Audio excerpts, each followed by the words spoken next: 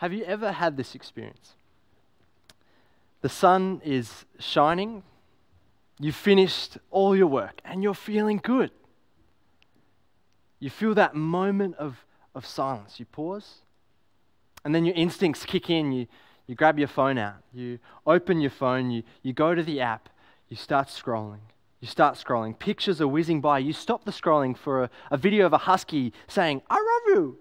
You keep scrolling. You stop the scroll. A picture of your friend in a bathing suit. You realize, man, my life is boring and my body is out of shape. You scroll again, this time a picture of a home workout. You compare yourself to that toned instructor. You keep scrolling. Your friend has posted about their epic rescue mission of an elderly citizen, and you feel inadequate and useless. You start scrolling again. You see a friend in a similar line of work as you posting about their recent job success, and you just play back in your mind all your recent failures. You scroll again, but this time you're not looking. Your thumbs are just going into autopilot, and instead your brain is just wallowing and not registering anything else but wishing that you were someone else. You exit the app, you close your phone, you put your phone in your pocket. You feel drained, you feel overwhelmed, you feel discontent. Comparison. The measuring of your worth by the subjective standards of another, such that value is no longer inherent or internal, but dictated by how it stacks up against others. And we live in an unprecedented time of supercharged comparisons as we spend moment after moment after moment with others in view, as we bathe ourselves in social media, TV streaming, and instant messaging. Comparison, it's like a parasite that robs us of our joy and stunts our growth. Have you ever compared yourself to others? I mean, of course you have. Have you ever wanted another body, or wished you were more good looking or successful or smart or influential as someone else? I mean, we all do it. And the danger is for this comparison to infect our spiritual lives or our church life, such that we no longer measure worth by God and His words, but now by the standards of others and the world. We take our eyes off what God has called us to do, and we measure ourselves by the church down the road, or that other member, or that live stream, or that worship band, or that preacher. We can easily start tuning out of God's word and start measuring our lives by others, either in discouragement that they seem more significant to us, or in pride, thinking that we are better than them. Well, we're back in 1 Corinthians again this week. And remember that this church that Paul is writing to is divided over their comparison of which preacher they were associated with. Paul spent a couple of chapters already spelling out how their apparent division is evidence of a misunderstanding of the gospel. Paul says his message wasn't with persuasive, impressive speech compared to the speakers of the time, but a preaching of Christ crucified. Foolishness to those who are perishing, but to those who are being saved, the power of God. And as we move into chapter 3 today, Paul addresses further their stunted growth because of their jealousy and quarreling. Their comparison, as we'll see. What the church needs to hear is that comparison will rob us of growth, and we need to know how to uproot it from our lives. A church needs to stop the scroll, stop measuring ourselves by others, and start living confidently in the calling that God has given to us. So I want to encourage you to open your Bibles, grab a pen and your notebook, and let's dig deep into God's word tonight. But as we come to His word, let me start by praying. Oh Lord God, we thank You for Your word. We thank You for the Spirit and its power to reveal to us what You want us to know. And so we pray tonight, Lord, that as we come together, that You would Shape us and mold us into the image of Christ, that we would be fruitful for your glory. Lord, if there are those of us who have sin in our lives that you need to pluck out, I pray that you would bring conviction.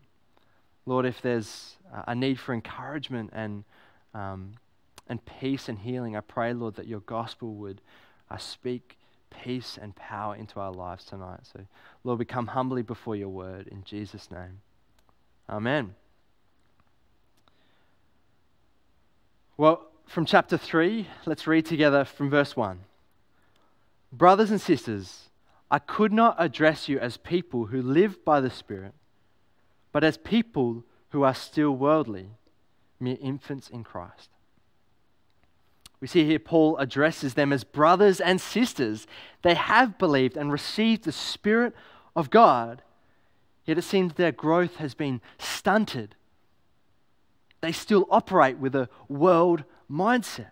What is that mindset? Verse 3, you are still worldly, for since there is jealousy and quarreling among you, are you not worldly? Are you not acting like mere humans? For when one says, I follow Paul, and another, I follow Apollos, are you not mere human beings? The Corinthians have taken their eyes off the good news of Jesus and started comparing with their association with this preacher or that. Their jealousy and their division is the mindset of the world, Paul says. And this comparison mindset has stunted their maturing and growing.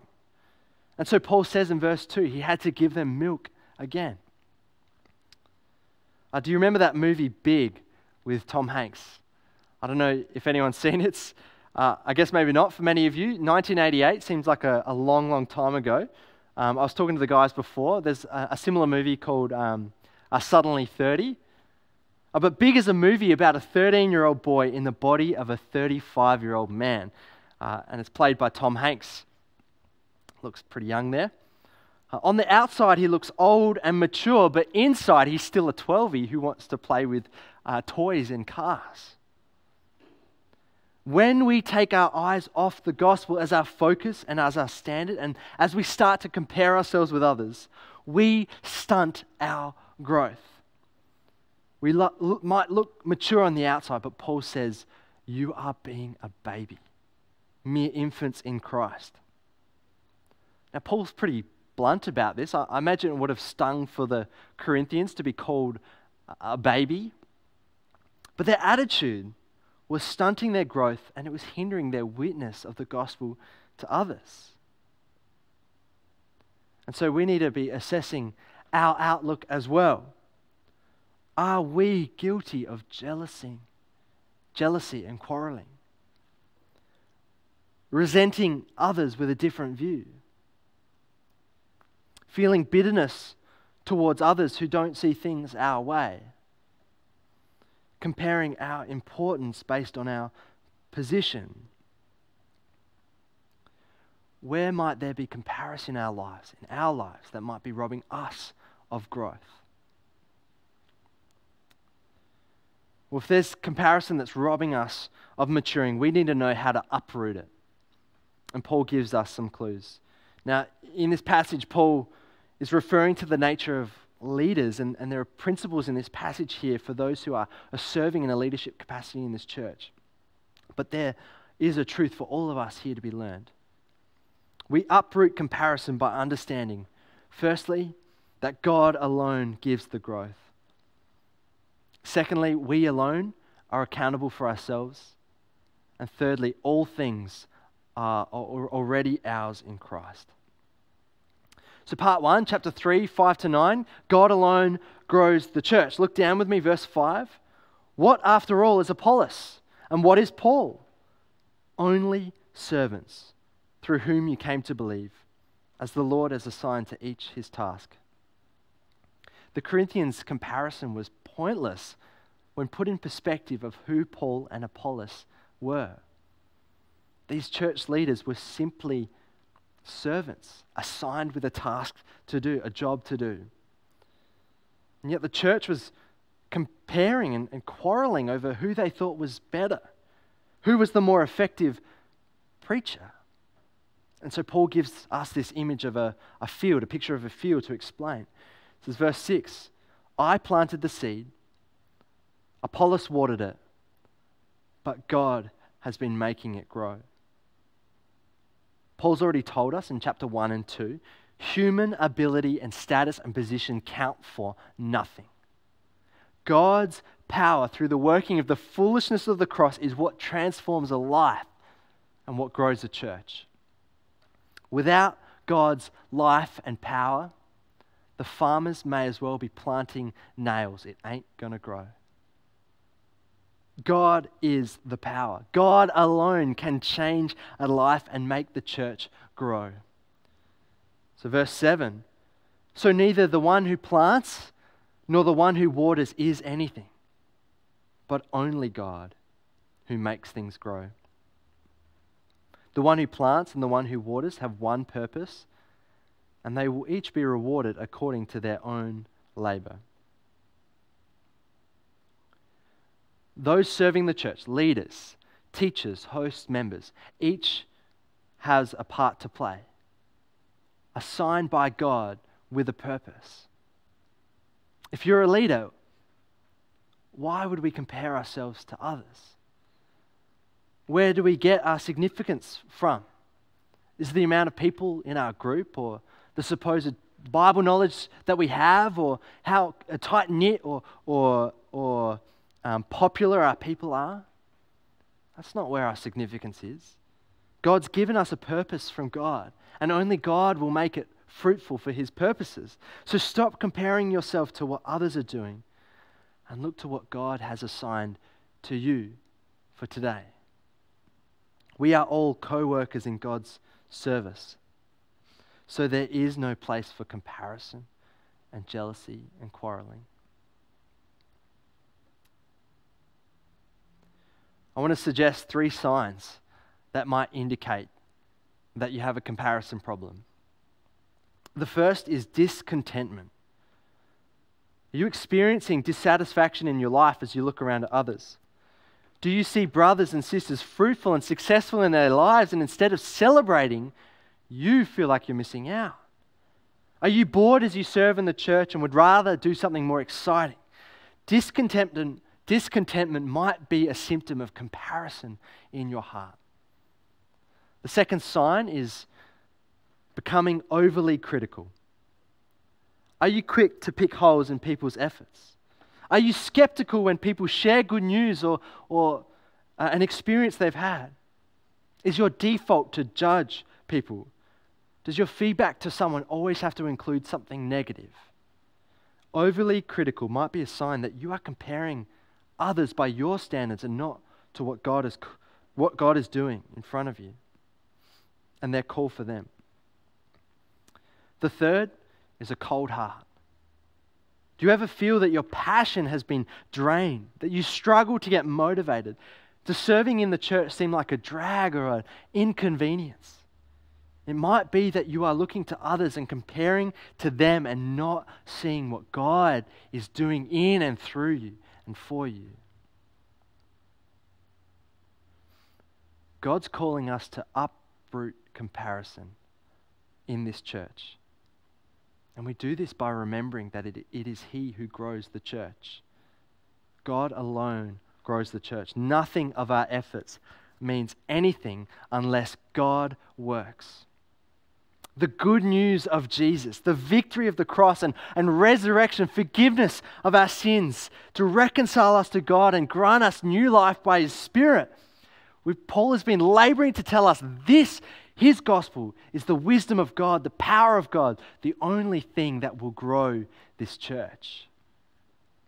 You know, I'm guilty of looking over there and at a ministry over there and thinking, I don't measure up because I don't have that person's charisma or that person's look or that person's influence. Or on the other hand, you know, I'm guilty of looking down at others and because they haven't kept up with the times and what they're doing looks daggy. You know, I judge others by my comparison to them rather than the call that God has placed on their life and my life. You see, each of us has been assigned to each their task, each given a purpose. I can't judge my calling based on somebody else's. I can't base my importance on how impressive I am. The power is in the gospel. My call is to be faithful to that, to the purpose God has given me. We uproot comparison by replacing our view with a gospel lens. And so we celebrate our brothers and sisters' wins. We do our part wholeheartedly. We want to build the body. We keep our eyes on Christ who has purchased us. His love, who loves us, who holds us fast. We don't need anyone else's affirmation or acceptance. We serve the Lord alone. So I wonder, do you know what your purpose is in this body? Do you know the task God may have assigned to you? To uproot comparison, we need to know who we are, servants of God. We don't put anyone on pedestals, but instead point one another to Christ. And so Paul then moves from a field analogy to a building one. In verse 9, for we are co-workers in God's service. You are God's field, God's building. In high school, I remember my family accommodating some Canadian tourists, family friends of ours.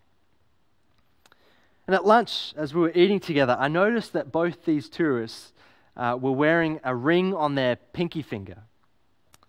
I asked them about it, and it turns out this ring was exclusive for Canadian engineers. They're called iron rings, supposedly made out of the iron from a bridge that had collapsed as a result of faulty engineering, a mistake in a calculation.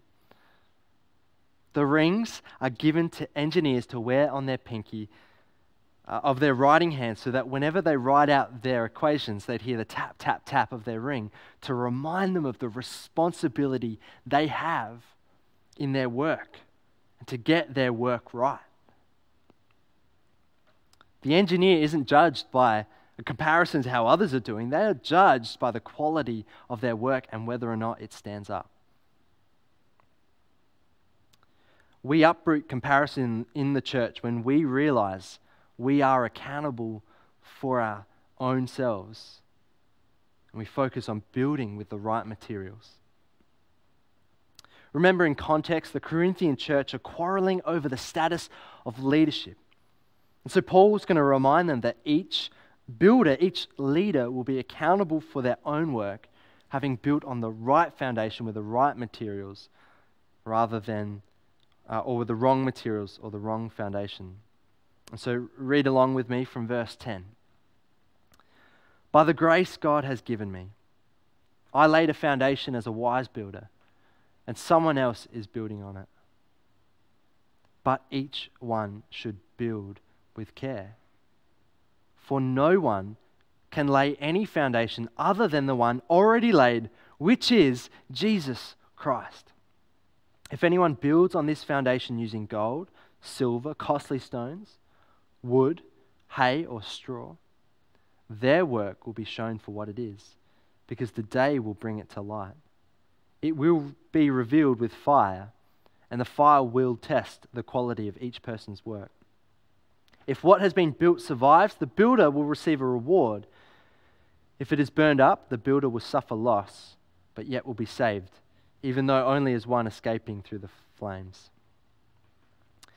This passage here has been wrongly understood to mean something of a purgatory for worldly Christians. But you see, Paul here is referring to Christian leaders. And what is being tested is not someone's soul, but the quality of the builder's work, a leader's ministry.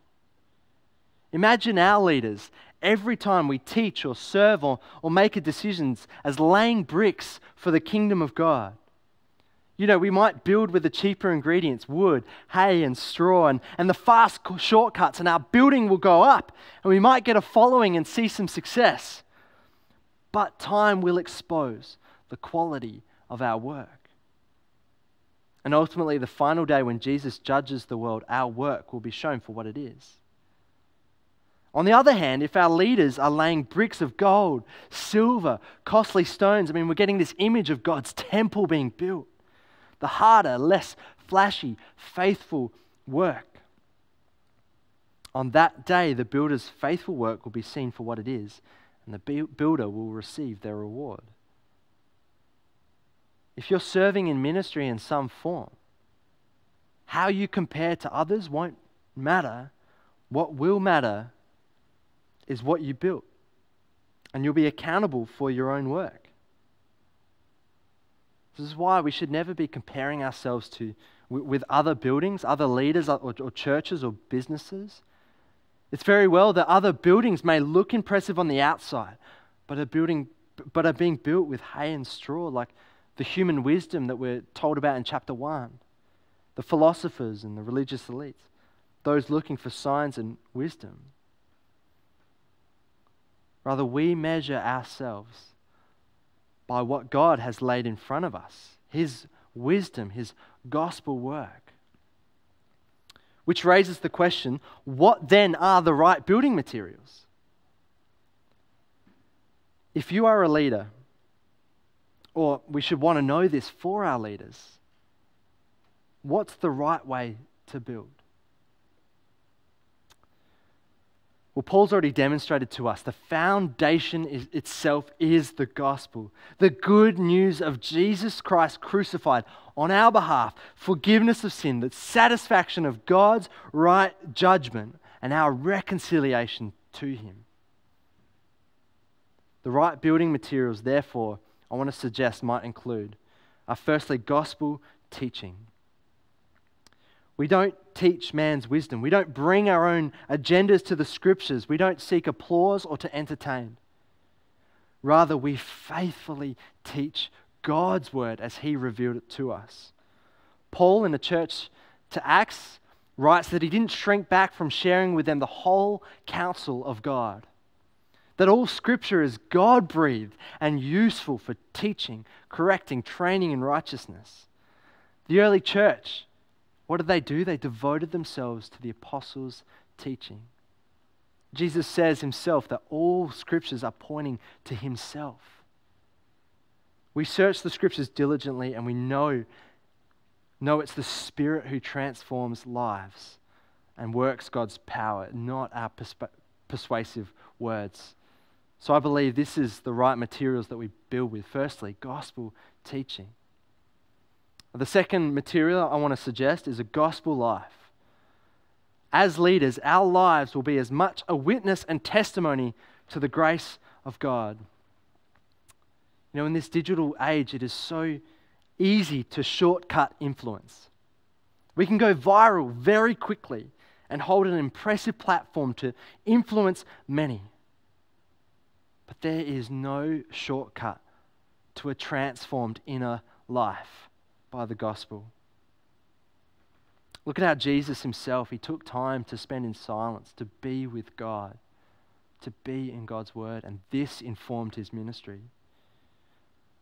A ministry will be built out of the overflow of what God has done and what God is producing in our hearts. And so it matters what we do, but it matters more who we are. Unless we abide in Christ, we can do nothing. And thirdly, I want to suggest that a building material might include gospel measures of success. We don't judge a building by its looks, but by its material. So we must be careful. What are we comparing ourselves to? What is God asking for us? Is it the largest building or the greatest following or the flashiest billboard? No, God is looking for faithful disciples, for the fruit of the Spirit, for genuine conversions, for sincere love from His people. We need to make sure our measures are what we believe God is calling us to, recognizing that our foundation is the gospel. Our wisdom is the gospel. And our power is in the gospel, not our own strength or our own doing. So comparison is uprooted from our hearts when we rest in God's call on our lives, knowing that we are accountable for ourselves alone and we are responsible for the work that we produce. And finally, perhaps Paul's most compelling argument why comparison or jealousy, quarreling have no place in the church is because of our identity. So come down with me to verse 16. Don't you know that you yourselves are God's temple and that God's Spirit dwells in your midst? If anyone destroys God's temple, God will destroy that person. For God's temple is sacred, and you together are that temple. The curtain that separated us from God's holy presence has been ripped up. God's Holy Spirit now lives in us. Those who believe, the ones God has called, God's very presence and His glory now dwells in us. We can know God, we can approach God, and God delights in us.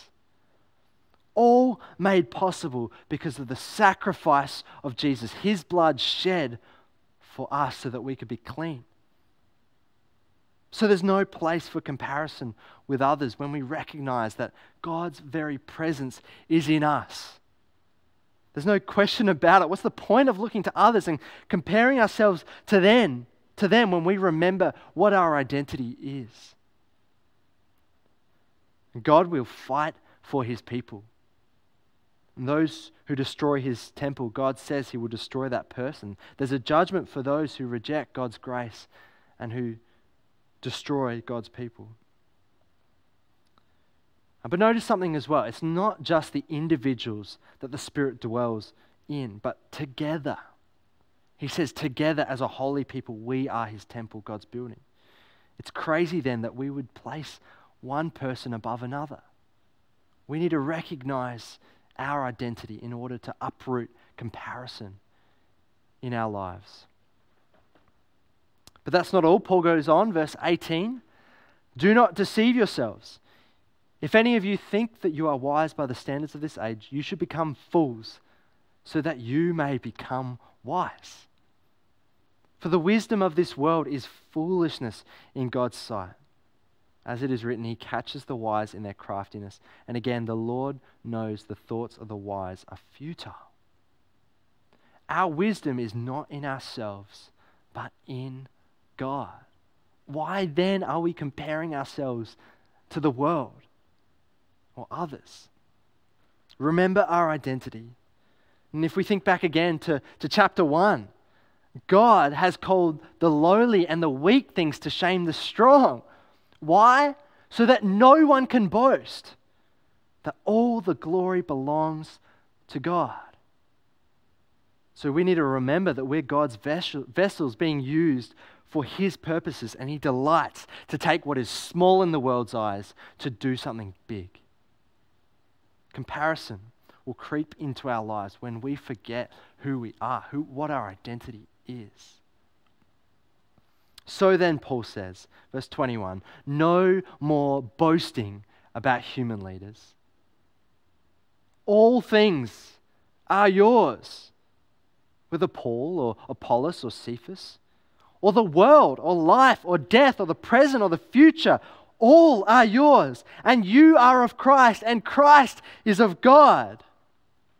Paul, Apollos, Cephas, all these leaders they were comparing and quarreling over, Paul says they are each just servants given to the church. When we have comparison, we start comparing them. We're overlooking the wealth and the breadth that God has given to the church for its building. And then all the things that would seem to stand against us, that would hold us in bondage and drive us to comparison. I mean, we see these things, the world, which seeks to squeeze us into its mold, demanding our attention and our allegiance. This present life, which fills us with worry and pressures us to make something of ourselves now, with no concern for the next life. Or death. No one escapes it, yet we do everything in our power to ignore its reality and live our lives by suppressing the thought of it. Paul says this, all things are yours. Remember your identity. We belong to Christ and Christ belongs to God. Therefore, we belong to God. And God is sovereign over all that would seem to stand against us. God has shown his great love to his people.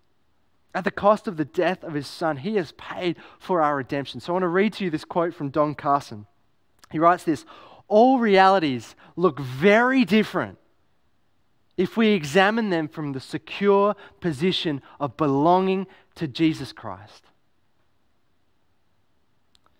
In anticipation of the life to come and the power of the resurrection, all the things of this world, life, death, the future, no longer stand against us, but are spheres for which we might serve our great Redeemer.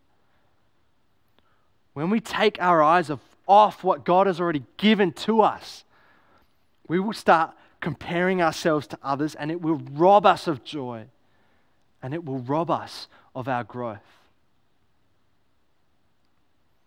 Rather, we must look and remember what God has given us. Victory. That is for all of us. So comparison is rearing its ugly head when we forget what God has given to us and we start envying others.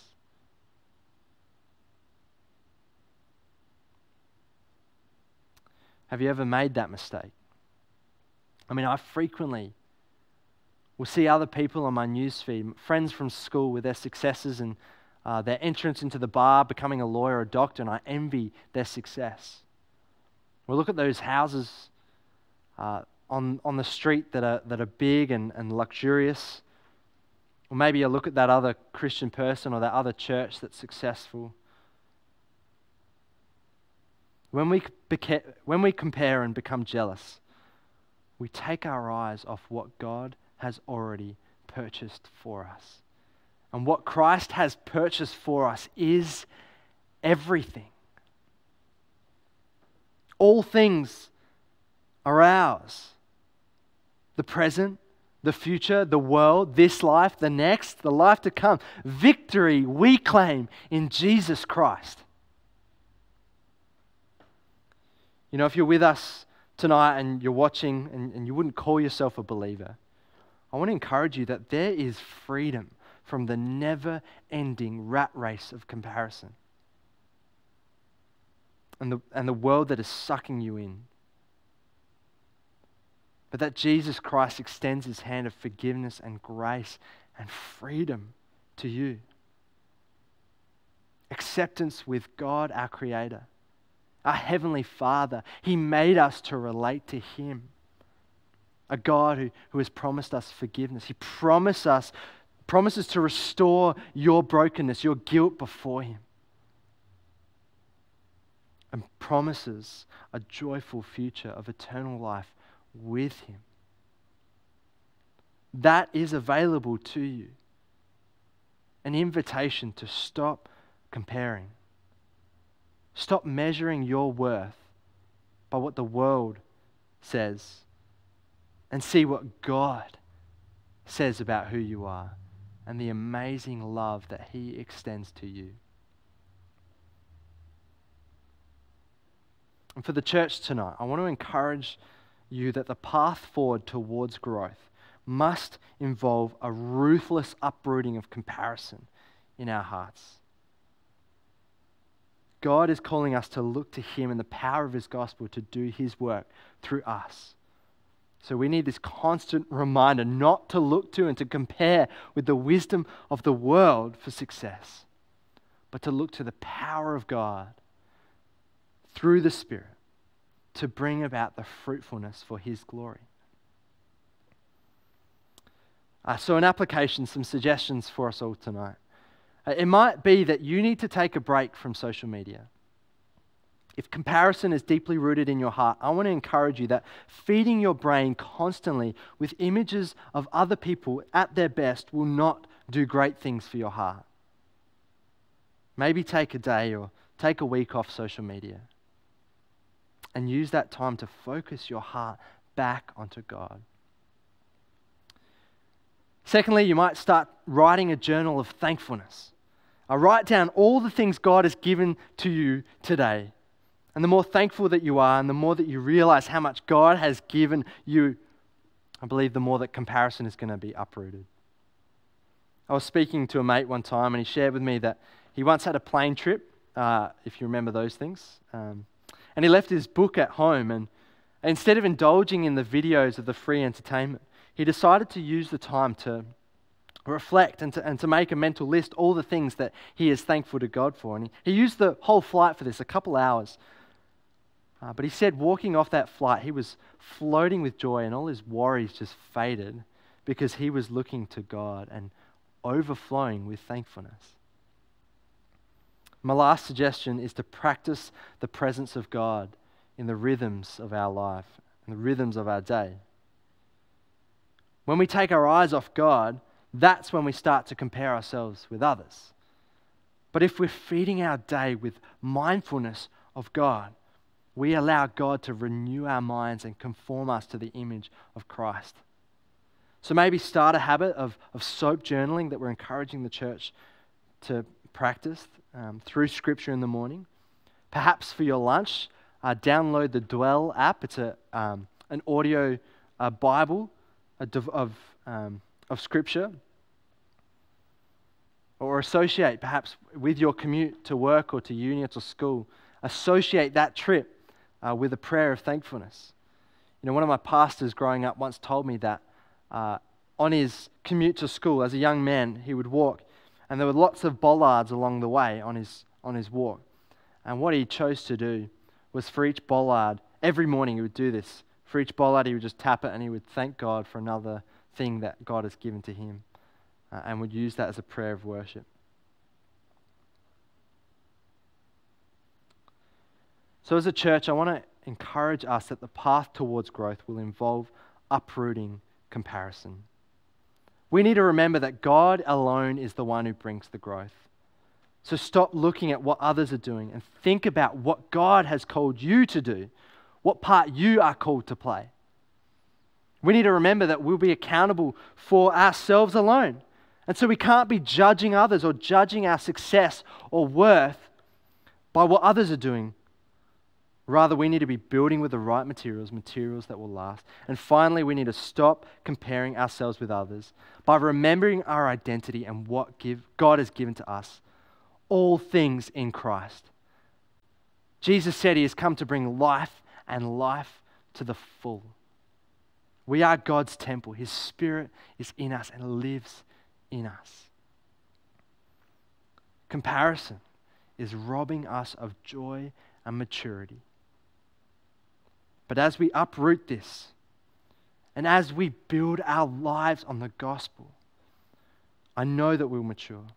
We will grow up to be the people of God, the people that God has called us to be, no longer babies, no longer infants being tossed to and fro by the world and all its teachings and all its ideas, but with eyes fixed on Jesus.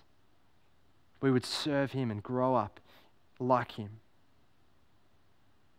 This is what the church needs to hear. This is what Paul was saying to the Corinthian churches. This is what we need to understand if we're going to grow. So my encouragement to you, if you're trapped in comparison, come back to Jesus. Let's be ruthless together of uprooting comparison, but rather fixing our eyes, putting our eyes on Jesus, seeking his will in our lives, being the church that he has called us to be. This is what this whole series is about, rediscovering what the church is, who we are in Christ, and what empowers us, and that is the gospel. So I invite you to pray with me now. Lord Jesus, we want to worship you in this moment. We praise you for your kindness and your goodness to reconcile us to God. But Lord, I want to confess that in my heart, I've been comparing myself with others, measuring my worth and my success and my value by what others think of me. So Father, please uproot this from my heart and from all of us, Lord. Help us not to compare, but to seek to mature and to grow as we look to you. Lord, you've said you are the one who brings the growth. So Father, we offer to you our lives, our ministries, our efforts, we give it over to you and say, Lord, please grow. Grow us to be more like you. Grow us to be like Jesus, that many would see us and see your beauty and your glory and your love amongst us. Help us to be the church. Help us to be your church, we pray. We thank you in Jesus' name. Amen.